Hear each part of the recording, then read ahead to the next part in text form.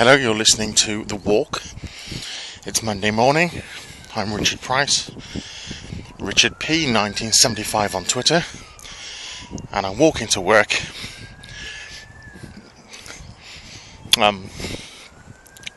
So again, as usual, traffic noise, me huffing and puffing. I'm a big bloke. I'm using a lot of my oxygen that I'd normally be using to breathe on talking instead, so that's one of the reasons why I'm puffing. On the subject of me being a big bloke, today represents a bit of a new dawn for me. Not the first new dawn I've ever had, by the way. In terms of my weight, I've started out today on a diet, a particular diet for a particular slimming group. I'm not going to mention the name. It's one of the major ones. Most people would have heard of it. It's not a difficult diet to stick to. 18 months ago, I'd reached the point where I'd been on the diet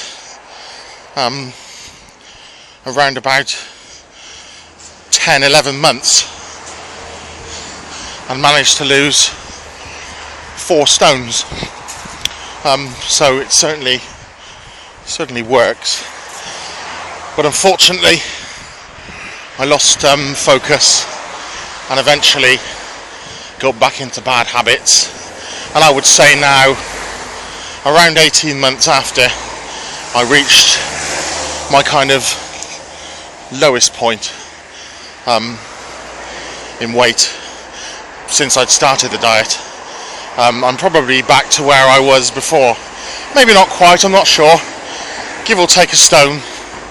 But I'm certainly only travelling in one direction weight-wise, and that's up.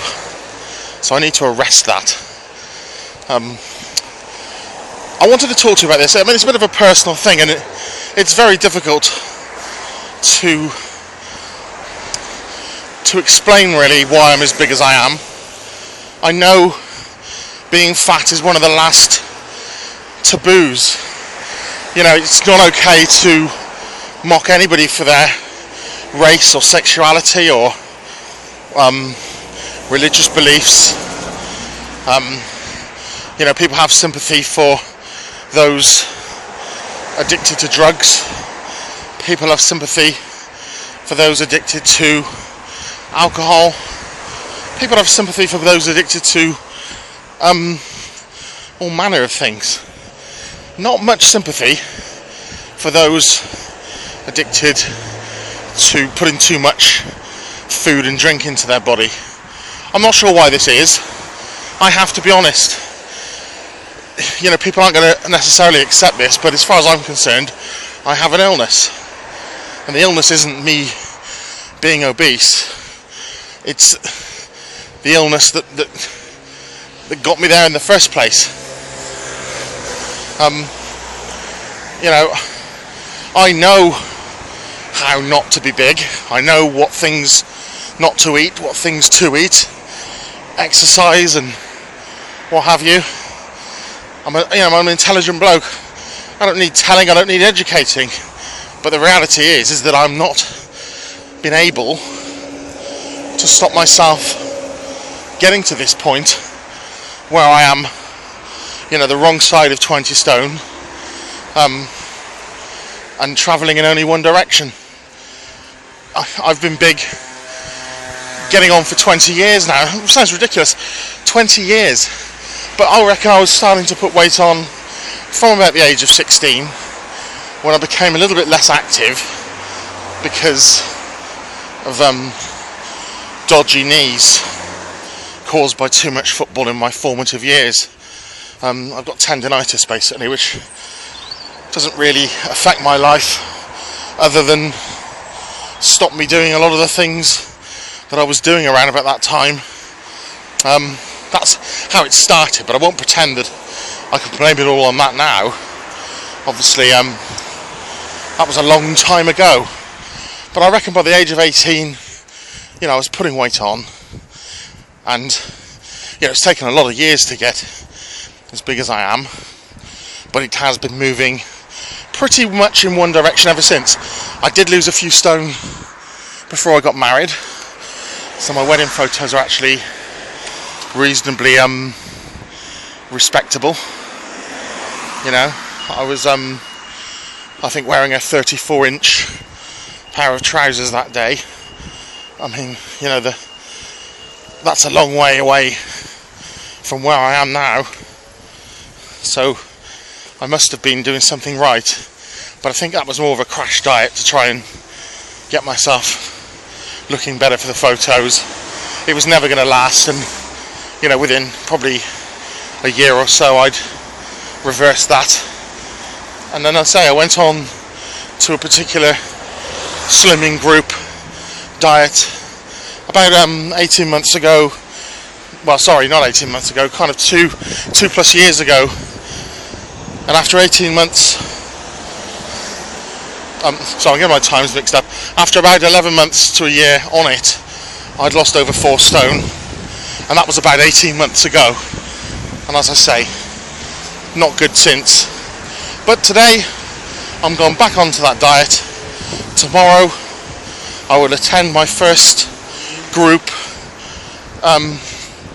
in, I don't know, getting on for 6 months, because I have tried and failed to get back on the horse a number of times this year.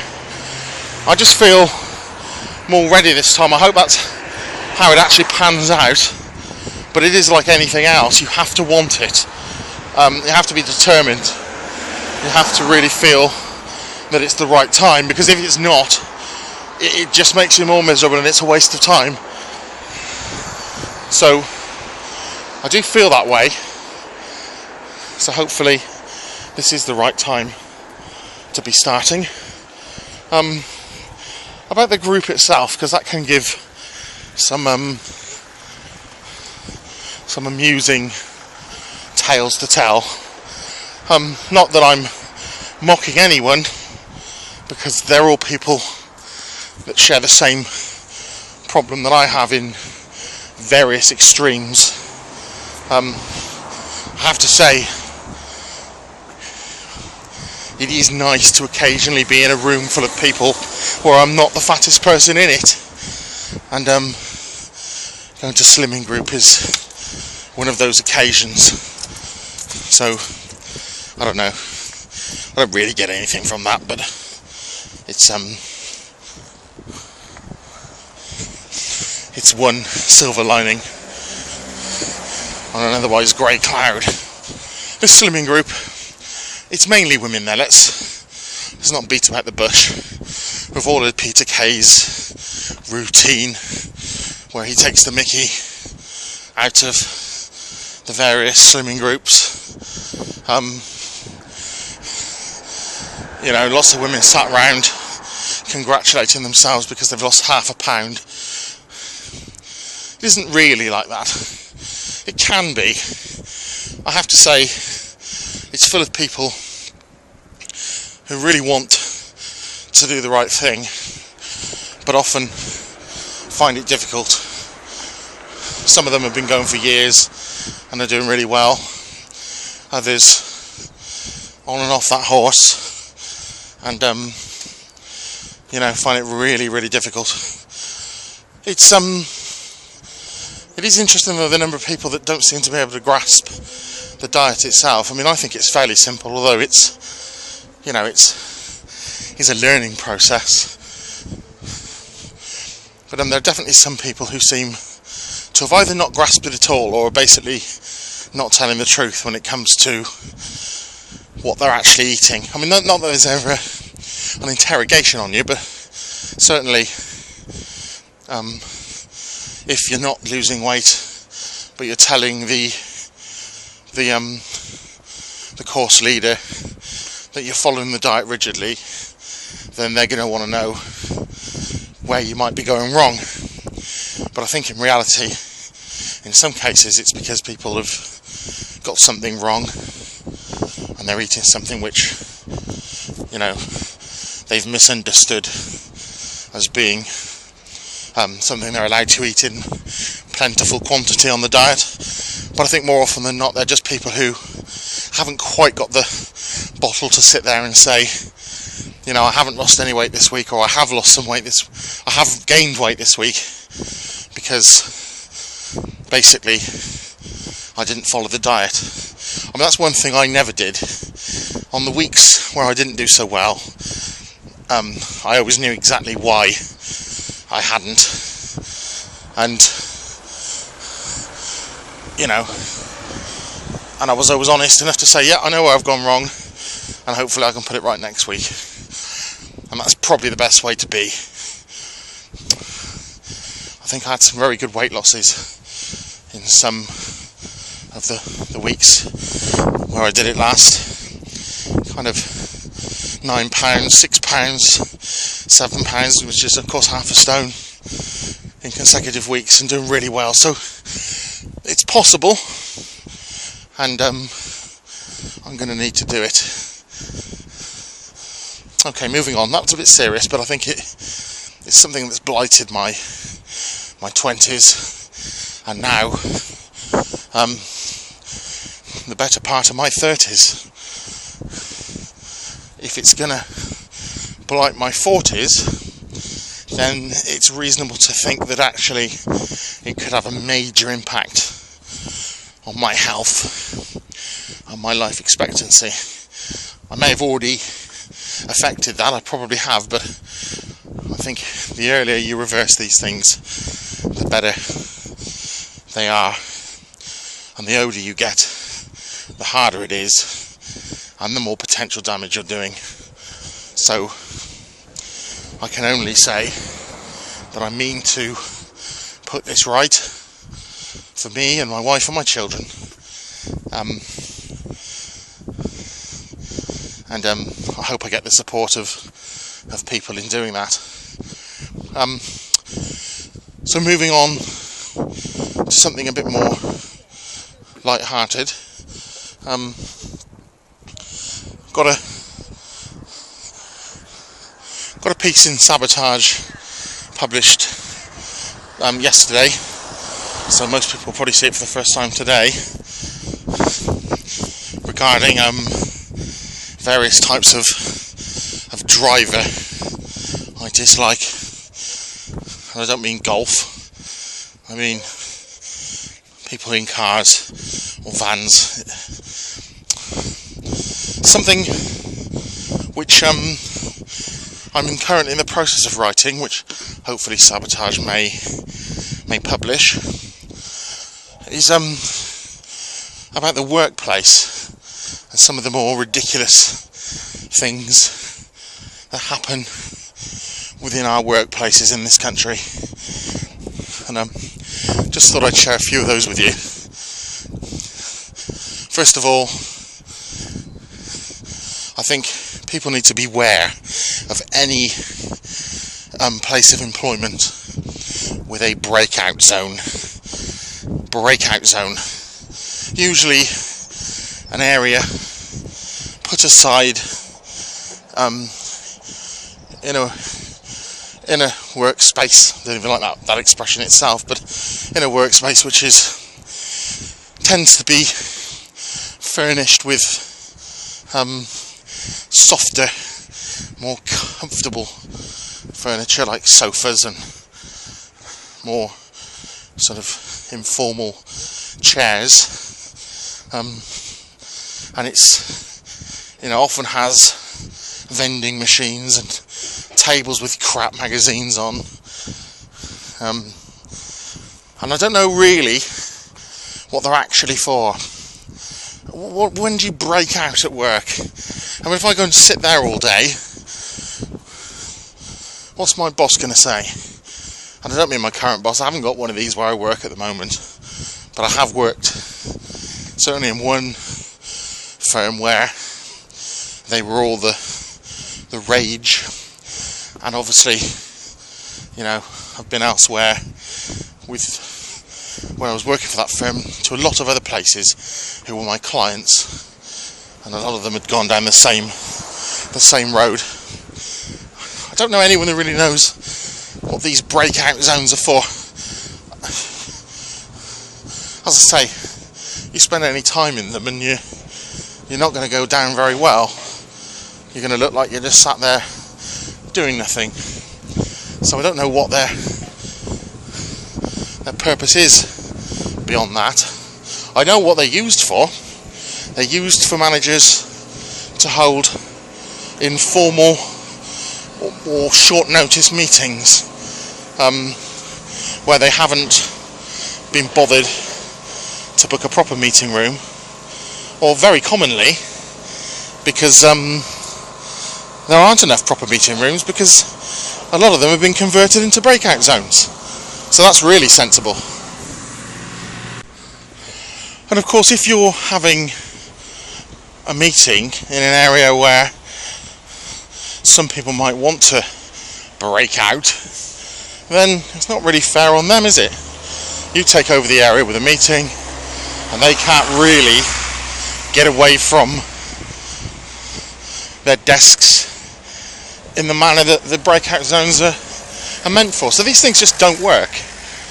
They're a ridiculous concept anyway, but even if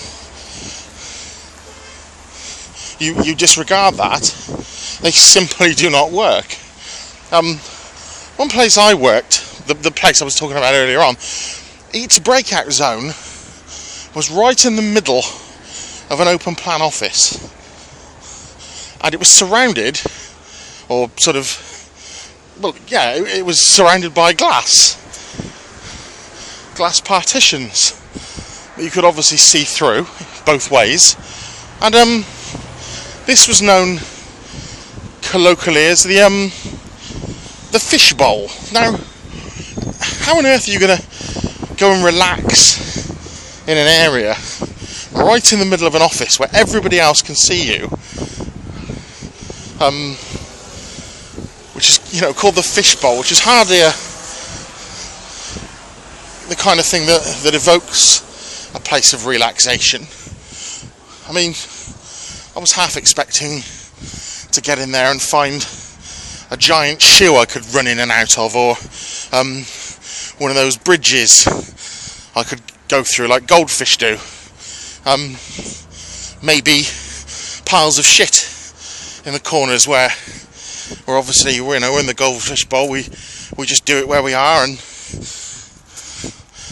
the analogy's not very nice. It's ridiculous. So this thing just didn't work. And I remember one meeting, it was only 2 or 3 of us. It was a proper meeting, but it was conducted in the fishbowl, and we're all there hunched over our laptops, all wishing that we had tables. A laptop's not really any good on your lap, is it? I don't really know why it's called a laptop. And we're sort of relaxed, or trying to be as relaxed as you can be in a meeting, and kind of the comfortable seats have lulled me into a false sense of informality. Sometimes it's hard enough staying awake in formal meetings around a big table, but if there's lots of you can tend to get away with it. On this occasion, I was one of only about 3 people in this meeting, and I could feel myself going. Before I knew it, somebody was nudging me, and I think I'd lost consciousness for a few vital seconds, and that really looked professional, didn't it? Falling asleep in a meeting. But then I wasn't the idiot that chose to have a meeting on a chaise longue, or whatever the hell you want to call this thing. So I don't really feel as if it was my fault entirely, but it didn't look good, and I didn't really last at that firm for as long as I would have hoped. Just getting a few funny looks as I record. Don't know why, it's not that unusual, surely. How do other podcasts get made? I suppose most people do it in the comfort of a room. But as you know, my concept of walking at the same time is something which people seem to have taken to. So I'm going to carry on doing this until the consensus is that in fact it doesn't work and it's not a good idea. I'm quite enjoying doing it so far. I could do with a bit more feedback if I'm honest. I haven't made this a listener participation podcast yet, but I think this is going to be the first time that I do call for some suggestions from listeners. It might help me to find out who my listeners are and how many of them I've got, or certainly how many of them like to engage in this way. So, if people could tweet me at RichardP1975 with the hashtag workplace, or email me at richardp1975@gmail.com. Again, with the email subject workplace. And what I want to do is hear from people about ridiculous things they've encountered in their various workplaces. It doesn't have to be an office, it can be anything. Factory, shops, whatever, laboratory, nuclear power plant, whatever, wherever people work. But if people wouldn't be adverse to doing that, I think we could get some amusing and perhaps some serious observations from it. So that's hashtag workplace to RichardP1975 on Twitter, or email subject workplace to RichardP1975@gmail.com. Look forward to hearing from you. Approaching my workplace now has its many faults, none of which being related to breakout zones, which is nice. But it doesn't mean it's a good place to work. But I won't get into that on a podcast, not yet anyway.